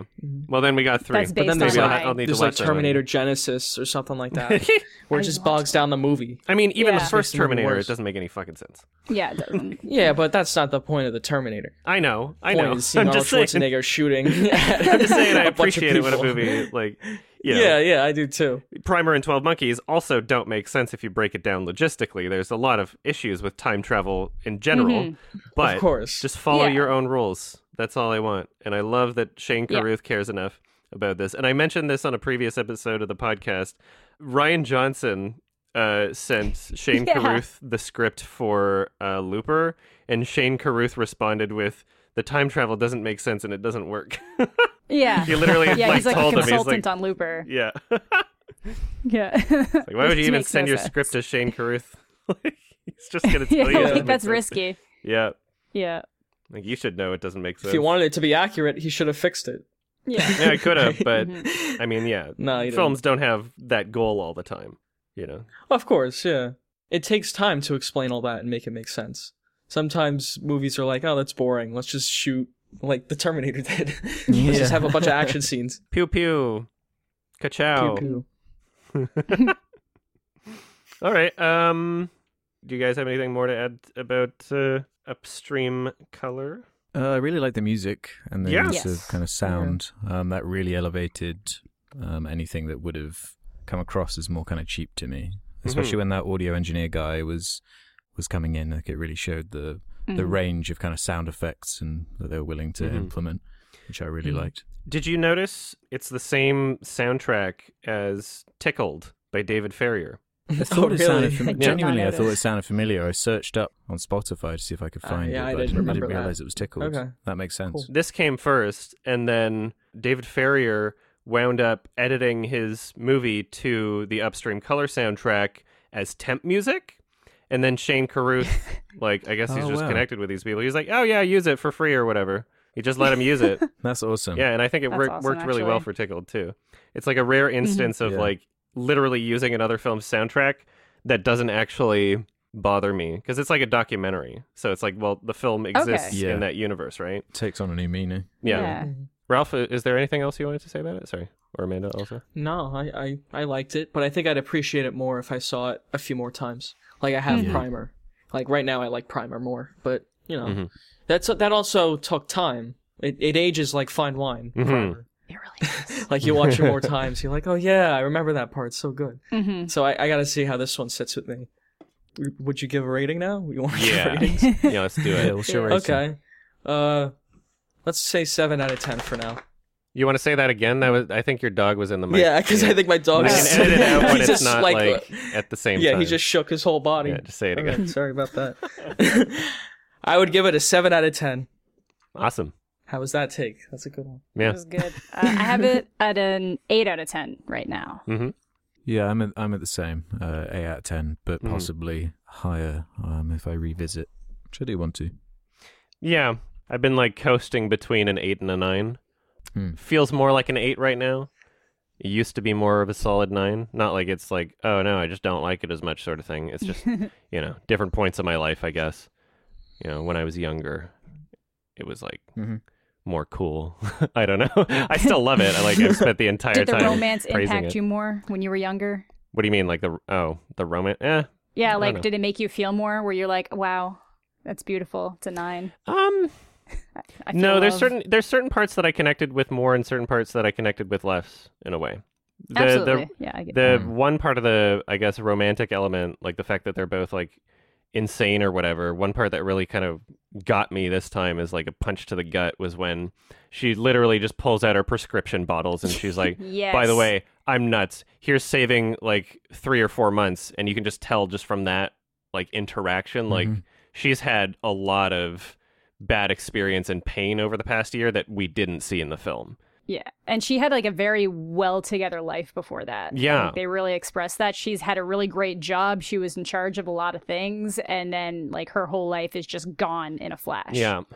8 or 9. Can't decide. My IMDb rating's a 9 and I'm just not going to change it. So Awesome. that's my rating. All right. Question time? Yeah, if you want to leave your own questions for the Sardonicast crew to answer, head over to the Sardonicast subreddit. There's someone who left a post saying it angered them when I call it the Sardonicast Reddit, not that's the hilarious. Sardonicast subreddit. I didn't realize Redditors were so particular. But let's start with this one from AGR23, who says, Star Wars prequels or The Hobbit, which prequel series do you prefer? Oh, The Hobbit, 100%. Prequels. I have a soft spot for them. I love them so much. I know they're trash, but I love them. The prequels? I think Yeah. they're so boring. I don't know. I grew up with them, so I just love them. Yeah, I grew up I with them love too. Phantom Menace, Yeah. unapologetically. You're also talking to a Jedi. Remember that. You are talking That's to a true. Jedi. Yeah. But I think the Hobbit movies are so much more like ambitious and better made. There's the a really prequels good are. Hobbit movie somewhere within that trilogy. Yeah, you can Yeah. edit it down. You could edit down to But I don't one think there's true. anything good in the prequel trilogy. I don't think there's any good movie in there. Wow. So I think the prequels thematically are actually quite good. It's just Yes. the implication of everything that I've been watching the commentary. Actually, the commentary yeah? tracks by Lucas Nice. on the prequels, and they are hilarious. That's It great. makes so like in the Phantom they've been Menace memed. when. Yeah, when he shows like C-3PO and he's like, "Oh yeah, I thought it'd be funny to make C-3PO be made by Anakin Skywalker." Something that's like annoyed so many Lucas. fans, and to him it's just like a little side joke. It's so Yeah. funny to me and illuminating. That's for sure. hilarious. I definitely recommend those. Yeah, they're great. But yeah, I actually might go with the prequels personally. I think I prefer them. I think I think Yeah. their effect on culture, I think, is just so much grander and greater. And absolutely. it awakens so many people to the kind of critical way of viewing, especially like that franchise. But got the blanket reviews out of it, and it's like just started this That's huge true. spider's web of looking at movies in a different way. Whereas I don't know if The Hobbit really moved the needle that much. Hey, we got Lindsay Ellis Hobbit videos. Those were That's I a guess very so. good. Mm. It's a trilogy of videos. Yeah. Yeah. not quite blanket, but We both got some good reviews out of both of these prequel trilogies. yeah. At this point, Yeah. that's the best part of the Star Wars movies is seeing the Red Letter Media things on them. Yeah, there are compelling arguments for both sides for sure, and I agree that if you edited down the Hobbit movies, you'd probably get something better than like an edited down version of the Star Wars prequels, or at least more appealing to me. And I don't like either of these prequel trilogies, but I do have to say, like, I can't imagine myself ever revisiting the Hobbit trilogy. Same. That's the thing. And I'm pretty much done with Star Wars also, but I agree with Alex, like there's more of like a cultural thing going on. Like there's like prequel memes subreddit. There's like the there's memes are awesome. it's a quotable trilogy, even if it's kind of dog shit. There's some quotes. Yeah, I also think that just story-wise, the prequels at least give more. I totally lost the word, but just it gives more to the overall story that it's giving to, whereas like The Hobbit doesn't really achieve anything. Certain actors actually had to turn down roles because they said it wouldn't make sense for them to be there. Oh, what? Because they just insisted on stretching it into 3 movies. I think they wanted they're to bring Vigo. detrimental to the universe of the whatever. Like I Okay, think the well, Star now- Wars prequels did a lot to like with the metachlorians and Jar Jar Okay, now you're things. making It's it just like sound a lot like of bad. the sequels. No, I get it. I get what you're saying, though, for Yeah. sure. The problem at the core of the two trilogies is so different because the Hobbit's issues come from it being a rushed production with the too many like cooks in the kitchen with all these producers trying to force it into It being a should have been 2 trilogy. movies. Whereas That's it's the like the thing. opposite problem with the prequels, where it's one person's total control over a trilogy and not being able to reel it back quite in a way like he did for the originals. Yeah. Lucas needed someone in the kitchen saying, no, that's a horrible idea. Yeah. Yeah, pretty much. Yeah, in a way, I guess you could say, like, at least Lucas was making something he loved and cared about, even if his ideas were just strange. Yeah, very Whereas, bizarre. like, Peter Jackson You were the and hardest the whole Hobbit on thing, the it's like, prequels. it felt like more of a cash grab than a Star Wars prequel trilogy somehow. And I know that that's a crazy thing to say, but, like, comparing the lengths of, like, the books, and, like, Lord of the Rings and, like, The Hobbit... Like, The Hobbit none was of the that's children's justified. version of Lord of the Rings. They were literally just trying to recapture this whole, like, oh, we'll do a trilogy, release one every year sort of thing. That worked out really well for Lord of the Rings. Like, it was so much money at the expense of art in that movie. Yes. You can see, like, in the behind the scenes of the Hobbit movies, like, Peter Jackson is in, like, a real state. Because like, it was such a horrific project to be forced into. Yeah. Like, Yeah, 'cause he was had forced years into of it. prep So time for rushed. Lord of the Rings. Yeah, exactly. You can Like, tell so he's it must be working really hard. But he has to Yeah, make he like did 3 the best he movies could, in but, 3 years. Yeah, I feel for him because it's not like he was clearly very pressured into doing it because there's just so much money on the line. The Guillermo del Toro movies were supposed to be made, but that didn't fall. That didn't, that fell through. So it just, he picked up the pieces and he had to do a bunch of production work in a few months. Yeah, they were basically like, if you don't do this, we're just going to give it to somebody else and they're going to ruin your baby. So he was like, well, if somebody's going to ruin it, it's going to be me. So I think there's potential there and like creative spark. I think it was just rushed. And there's a lot of like decisions like making it 3 movies that was just a financial decision that hindered the overall trilogy. But I think like at the core, the prequels are just they don't work. I think they're so bad. There's nothing about them I like. I think the third one is hilarious. That's about like my compliments go. As movies, I don't like them at all. But as memes, I mean, I don't like the new ones really either. Yeah, I like the 80s and 70s ones. I'm just like when we're left with like the cultural impact. I'm just trying to think of like a single line or quote from the Hobbit prequels, but I can't think of anything. It's just what there's no like line to stick with like the culture.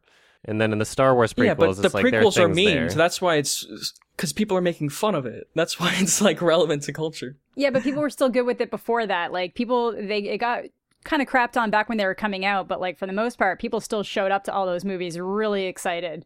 Yeah. You know? People always love them. Yeah. Yeah, exactly. And it's just like retrospectively, you're looking back and you're like, okay, Attack of the Clones, that's a mess. No, God. Okay, Natalie Portman's into this. Okay. I have the higher ground. You're supposed to be the chosen one. Which, not to mention, they're like literally like 10 years earlier, man flies up out of a vent and cuts somebody in half when the other guy had the high ground. Oh yeah, it's ridiculous, you know. But when he was Darth Maul, that's when he learned the importance of the high ground. The high ground, Exactly. Yeah. You're supposed to destroy the dark side, not join them. Join it. Remove my brother. Yeah, the no is the worst. Hands down, that's like, to me, that's Jar Jar on the side. Like, that is the worst moment of the prequels. Oh, that's great. That's great. Yeah. I've had good experiences watching them, definitely. Each time watching it, it's like watching a new movie. Because like you rediscover Star Wars and discover new things about it. Watto and Dexter Jetster. In the diner. Oh my God. And there's all this merchandising off of Star Wars that I think is cooler than like Lord of the Rings and The Hobbit. Absolutely. I like the Lego Star Wars games and the prequel like iconography is actually pretty good. Like all the ships and stuff. Like that's so more what he was better thinking than the about, trilogy. because George Lucas is a producer first. He likes making money, so like making all those toys and everything and video games. That's what he wanted to do. And all that stuff, and it's cool. But Peter Jackson was trying to make 3 movies. Yeah, it's debatable. They even said like they announced it as like 2 movies, which was really funny because even that was like too many. And then they're like, no, we're The actually Hobbit's like doing the 3. size of the first Harry Potter book. Like The Hobbit is not a big book at all. It's if you could put like Fellowship, any of the actual Lord of the Rings movies getting their own individual movie, and you can make it work, even without the extended cuts, you can make a 1 movie Hobbit. Yeah, it's like when they were making movies into 2 parts, like Twilight and Hunger Games. And everyone was like, "We're doing it, we're doing it." Yeah, but the books are so short. You're gonna do that. All right, yeah. So if I have to choose between one of them, I have to say probably the Star Wars trilogy, and I don't like it. Adam loves the prequels. I don't like it. Quote, now he loves them. Yeah, everybody clip it. I love the prequels. Yeah, my favorite movies ever. I love Star Wars. I love everything Star Wars. I want to talk about Star Wars all the time. Okay, then. The Space Dentist asks us this. What are your thoughts on the announced HBO mini-series adaptation of The Last of Us from the original writer of the game and the writer of Chernobyl? Personally, I can't be more excited, and I think the people involved, as well as being HBO, makes this very promising. Yeah, I'm personally quite excited. Mm-hmm. Yeah, 2 things make me excited about it. The first being that it's HBO, because like they're doing like a Halo TV show on Showtime, which to me is like, I don't know if there's any chance of that being good. But HBO and the actual writer of the game having a heavy involvement, and it being a TV show and not a movie. Because I'm pretty sure originally they were going to do like a Last of Us movie, which to me was like, that is such a bad idea. I think the TV show fits the kind of length of that game a lot better because it almost is like a 13-episode show. That's one of the biggest problems with we game don't know anything about right? it. Yes. Yeah. I don't know if they'll do the same characters. It might be set in the same world.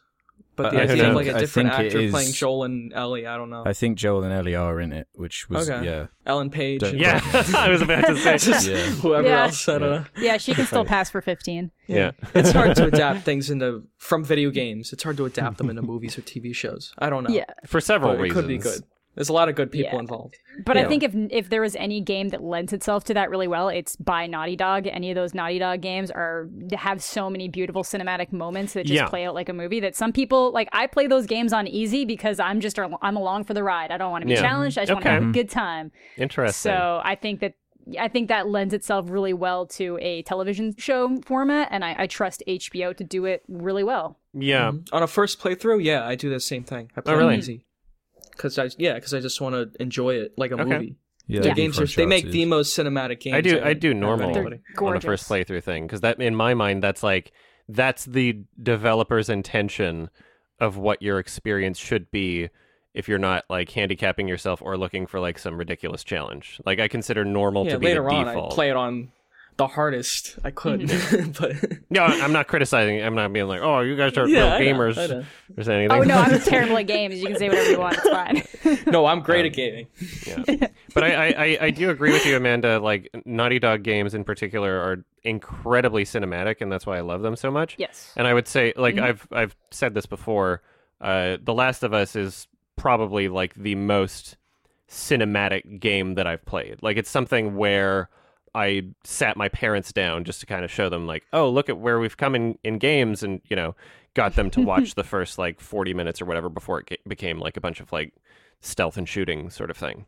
And like the opening sequence, like there's so many great intelligent choices that come with that because, you know, when you compare something to a film and how, I guess, things are expressed through where the camera is, it means something entirely different to be playing as a character. And so they're driving past like this burning farm and like the apocalypse is happening. You have that choice as the character to control where your camera is. And she kind of like moves around the back seat and you're experiencing it in a way where it's like, this is how you would experience it if it were happening to you. And because of that, there's much more of like an emotional connection to the cinematic qualities. And so, yes, it's very cinematic already, but at the same time, I do feel a little bit apprehensive translating these things into TV shows or movies because some of the things I just described where like you are the player and that adds to the cinematic qualities, you can't replicate that, right? And so we have to decide like, is the story that great as a whole to just translate to a movie? Like, yeah, it's great. You can bring that story to more people. But, I mean, at the end of the day, it's kind of like a basic zombie thing if you break it down. I don't know. It really depends if they're going to go for the same tone. If they have Gustavo doing the soundtrack still, that would be a huge plus. I would love that. I think the music's great, but, like, yeah, I'm a little bit apprehensive.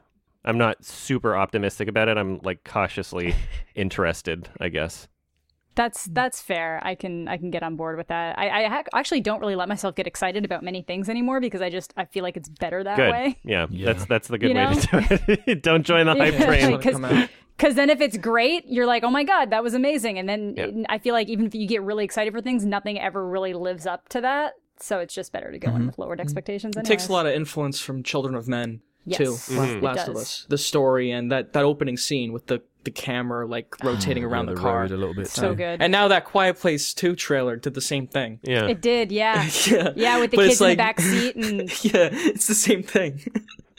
But it's like we're gonna take like Last of Us took influence from these movies, and now we're just putting it back into a TV show now.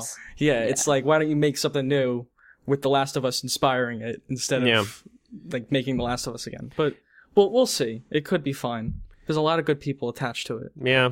It really depends. Yeah, hopefully it isn't just a retread of if it's the same story, I'll just be left asking, so it's just the same thing but worse because it's just the same thing again? Like it's for like non-gamers. They have to change it up because like when you're looking at like the format of a television show, no matter where it's being released, like there has to be some sort of consideration for not just the overall plot and structure, but like the structure of each episode. And to make it episodic, Yes. Usually you have to have some sort of cliffhanger or like, a little bit of like bait or something at the end of an episode. And so to structure it like that, like, you can have overarching storylines that are still at play, obviously, throughout the course of the show, but there needs to be some sort of episodic structure to it.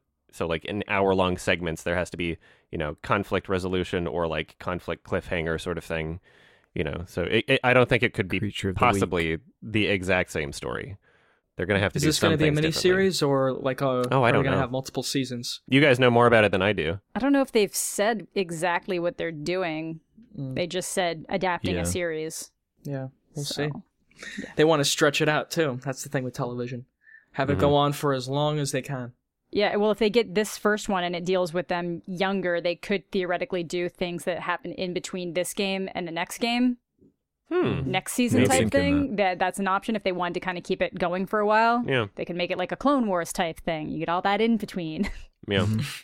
Last of Us cinematic universe. Yeah, exactly. It's perfect. It's what we all need. Yeah.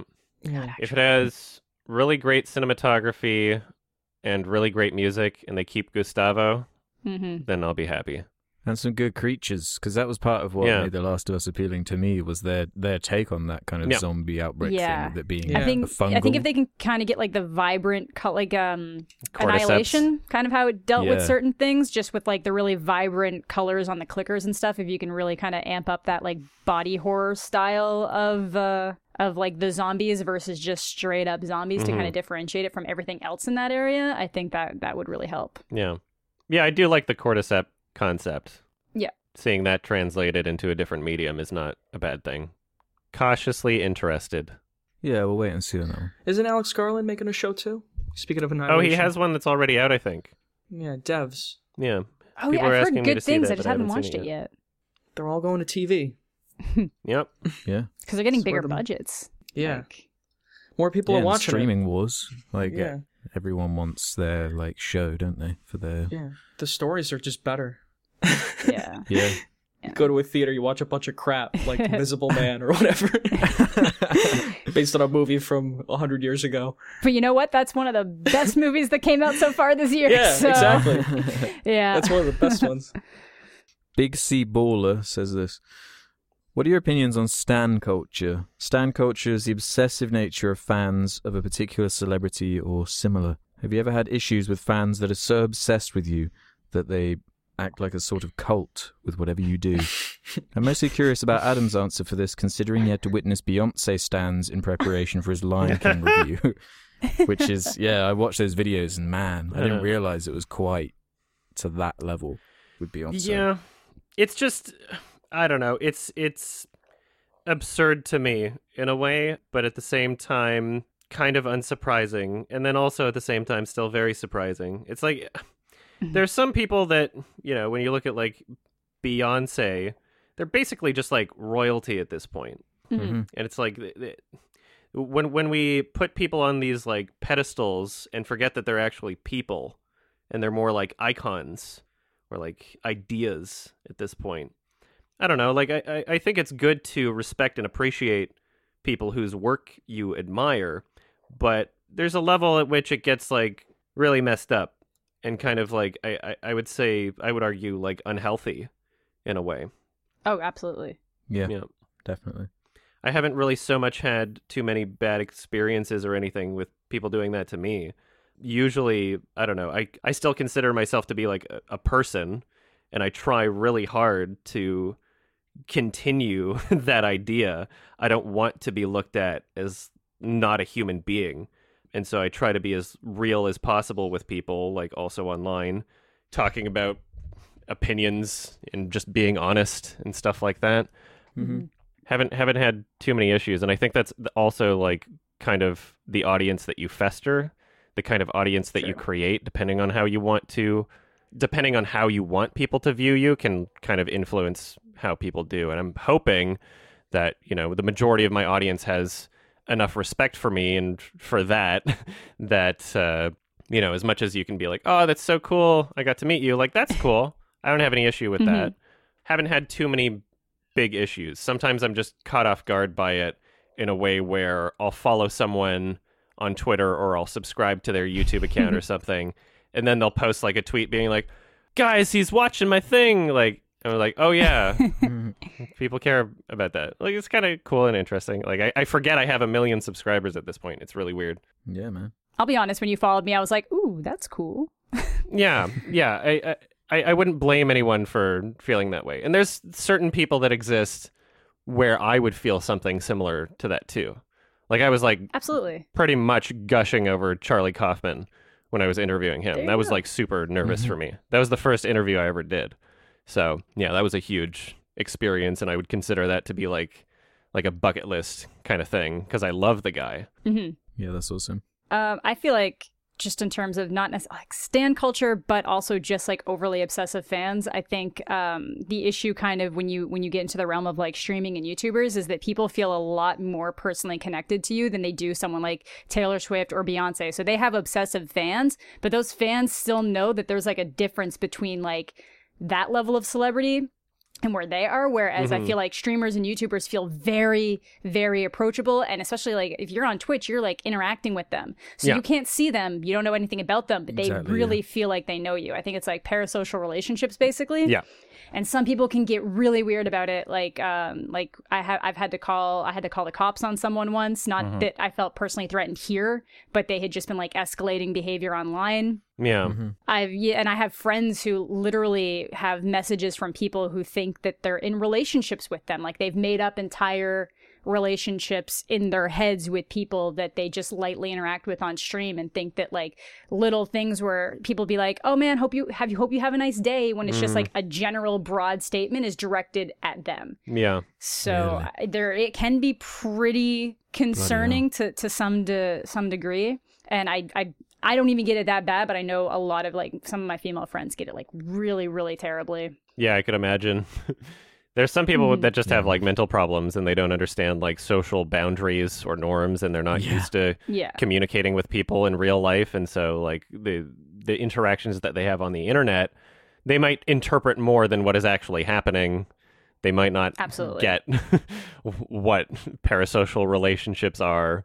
Yeah, and it makes me feel bad, but people get very attached. Yeah, it's when you don't remove the thing you like, or like it is your identity. The thing you like is your identity type thing. Because I've never viewed things in that way. Like, I remember the first time I noticed this kind of obsessive standing culture thing. I was in primary school, and I saw like all the girls got together and did like this Busted boy band thing. They like in chalk wrote "Busted is the best" or whatever on the ground, and then all the boys went over and wrote, "No, Bionicle's the best." And all this shit. And I was like, you know what? I don't want to be a part of any of this. And like from then on, I've never treated it like more than what it is. Like I love like the art forms that I like and all that, but I've never seen the logic in taking it to that degree. Because like the worst thing that I've ever come across is because I hid my identity and face for so long. It becomes this like secret to people that they want to find out. So it's almost like asking people to try and find out the answers. Yeah. So people did some creepy stuff to try and find out like personal information about me and what I look like and stuff like that. But the mystery. It's kind of like a Streisand effect sort of thing, unintentionally. Yeah, I mystery boxed myself, and then I got... Because you'd almost think you'd be safer not showing yourself, that it kind of like removes then people that are more level, curious. But no, it just... It's the opposite. It makes people it's more the complete curious. opposite. Mm-hmm. Yeah. Who's Banksy? Oh. Yeah, exactly. Did you have anything to add, Ralph? No. You're living a real chill life over there. Yeah, nothing to add to that. Yeah. Lucky duck. Yeah, I've said this before. If there's small things I can do to make someone's day better, I'll do them. And sometimes it's as simple as like saying hi and taking a picture with somebody, and it can mean a lot to them. Yeah. I always do that. It's great. Yeah, I don't get that too much at film festivals. I get it at gaming events more, but like I have no problem doing any of that at all. It's just that like some people's behavior online gets like pretty concerning. Yeah. But yeah, that's pretty minimal for me right now, thankfully. Good. Awesome. Okay, let's do this. This one I had to read for reasons you're about to find out. Okay. Jaffa 1917 says, "Hey boys, do you have any interests outside of film that when you see done in a movie, it can make you enjoy or dislike the movie a little bit more? For example, I am a gun. So when I see things like good weapons handling, period correctness, and realism, I appreciate the film more. Thanks, guys." So we've had our first gun writing in.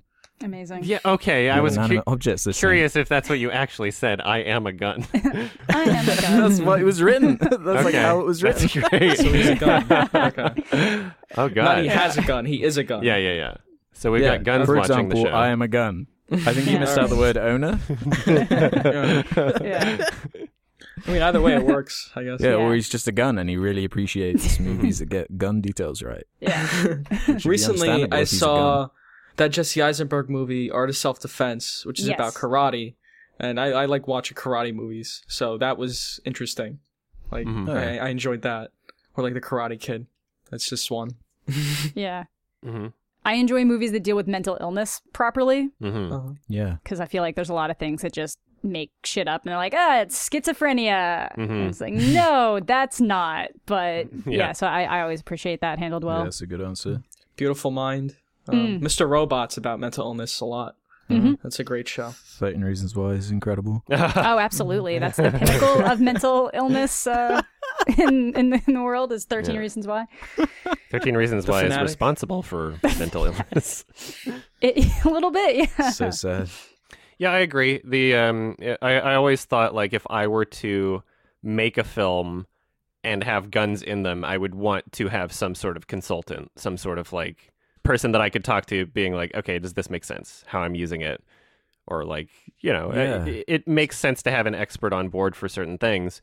I feel like a lot of people wind up just being like, oh, well, if I don't know there's anything wrong with this, then no one else will. When, depending on the type of movie you're making and what your goals are, isn't all that disastrous, I guess, but can be, depending on what it is. And that's part of why I love Michel Haneke so much.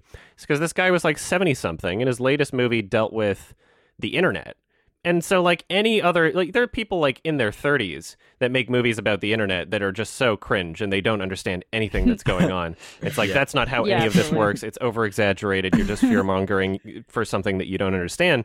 And when he did it, like, he clearly did so much research or had some sort of consultant or something, because even though a lot of the websites being used in the film were fake websites, they functioned in a way that made sense. And the way that they were included in the story made sense.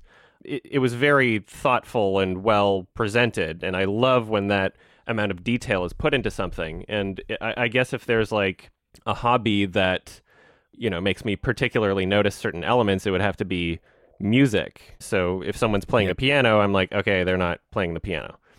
In a lot of the senses. Or even it's like they're hitting notes. I'm like, that's not what that note is. Like, it doesn't make sense to what I'm hearing, what's being shown visually. And a lot of the time people don't care. Even in music videos, it doesn't line up.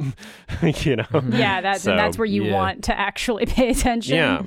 But when those extra efforts are actually made, it makes me appreciate something that much more. Where it's like actually accurate. Like in Coco, the guitar notes being played were the actual guitar notes. Like, you could learn how to play the songs that they were playing in that movie by watching what they're doing with their fingers. And I thought that was cool, especially for a kid's movie. That's really cool, actually.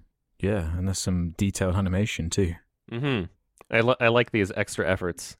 Yeah, I feel like for me, I appreciate all of the examples you brought up. It doesn't normally like bug me or pull me out of a movie too much, but I suppose I'm not like an expert on being a gun or anything like that. So. Okay. Can we do one more question? We could probably do one more. All right. Okay, let's do this one then. It's from Yo Bega, who says, "What's your main choice for breakfast?" What's your breakfast? Milk. A glass of milk. Just some eggs, oh, right. And then some kind of meat, either like bacon or something. Some kind of meat. We found the American. Yeah.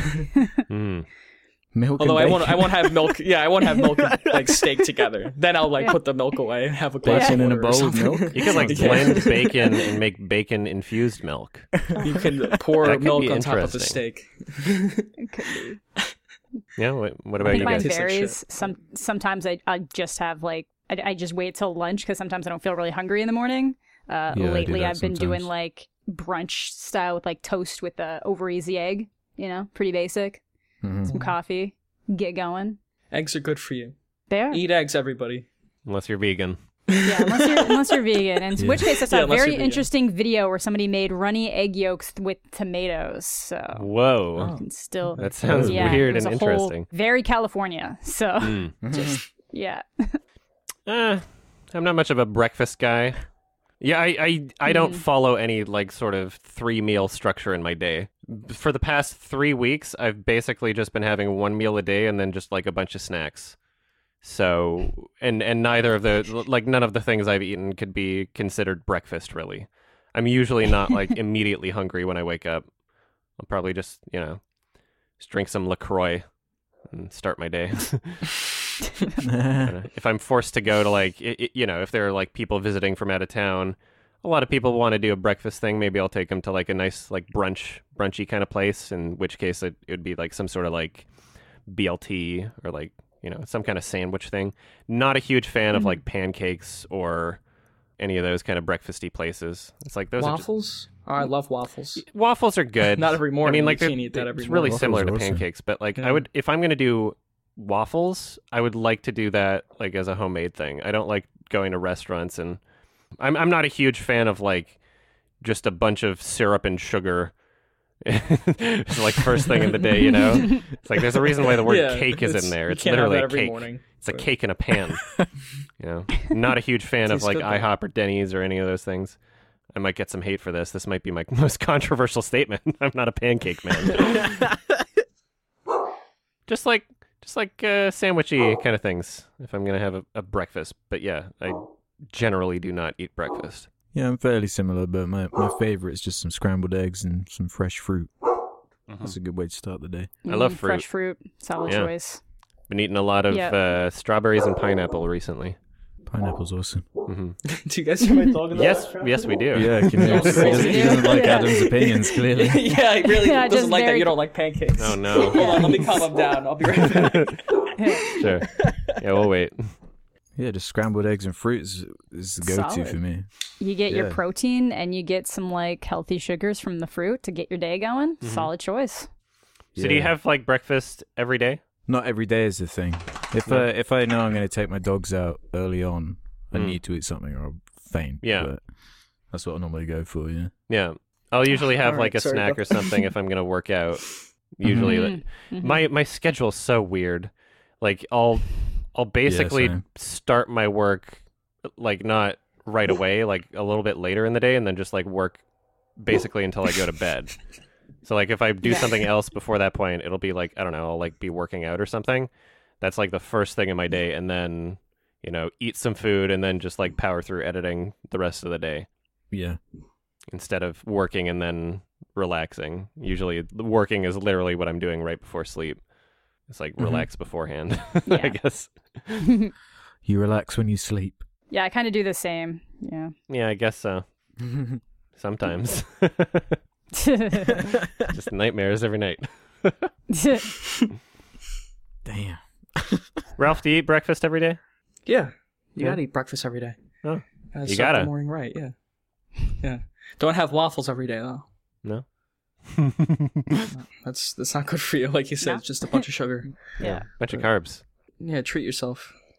Fruit is good too for breakfast. But Yeah, I love fruit. I hate fruit. Do you just say you prefer hate eating it? sugar, but I prefer to eat a bunch of sugar Oh, well, besides fruit like has an sugar apple. in it. But I was going to say Fruit's again, got a you bunch of found sugar. American. not enough. Not enough. Not enough It needs to have processed sugars. tons of sugar for it to be good. Yeah. You need Yeah. some modified corn syrup Exactly. instead of like real sugar. High Yeah. fructose corn syrup. Yeah, it's in your sodas. Baby. Oh, yeah. I forgot you guys do that. Yeah, Mm-hmm. it's really soda weird. I don't drink. That shit's awful. Maybe you'd like it if you were drinking it with real sugar. Yeah, maybe. Yeah. All right, I guess that's it for questions. Yeah, That's that. good selection. Awesome. I believe it is Ralph's turn to recommend a movie, I think. It is? Yes. I believe so. Okay. I got a movie right here. Mm-hmm. I'm going to look it up real quick. Okay. It's a movie called Bad Genius from 2017. Okay. It's foreign. 2017. I don't know which country. Okay, let's see. Looks like Thailand. It's really good. Okay. We will talk about that It is on my watch 2 list weeks from already. now. One of the best movies of that year. Oh, cool. Thank. Awesome. A film by Natawat Poonpiriya. Yeah, I'm hyped. that seems right. I'm looking at it. Mm-hmm. It's Yeah, like I'm gonna touch it. they're cheating on a test. The movie's about them cheating on a test. Don't spoil it. Oh. Well, now I just don't It's want to the watch premise. it anymore. You got to sell it. No, I mean, you don't have to sell it at all. This is like the part of the podcast. We're going to watch it whether we want to or not. You two are forced to watch it. I'm trying to sell it to the Okay, audience. everybody is. All right, yeah. I guess It's so. our job to watch it. Yeah, we're forced to do it. All right. If any of you listening do not want to be spoiled for Bad Genius 2017, watch it before the next episode. These episodes come out every 2 weeks, and you can get these episodes early if you go to sardonicast.com. Sign up for premium. It's $2 a month. You get them early. Also, patreon.com/sardonicast. Just supporting the show. We got merch, link in the video description. And Amanda, you want to plug your stuff, your Twitter, your YouTube, Twitch stuff? Yeah, it's pretty easy. You can find me on YouTube, Twitch, Twitter, Instagram, Letterboxd, all at Amanda the Jedi. Awesome. On brand. You have On brand, I Letterboxd. try. I don't know that. I do, yeah. Okay. Oh, I'll have to follow you on there. Yeah. Okay, great. Thank you for coming on. Yeah, no, thanks for having me so much. Yeah, it was a great conversation. Thank you very much. Lovely guest. Worked out great. Yeah, it was. All right, About everybody, stay safe from the coronavirus and stay indoors. Watch YouTube and Twitch. Watch all of our shit instead of watching just watch movies us. in theaters. And you'll be safe. All right. Thank you, everybody. Bye-bye. Thanks, everybody. Wash your hands. Bye.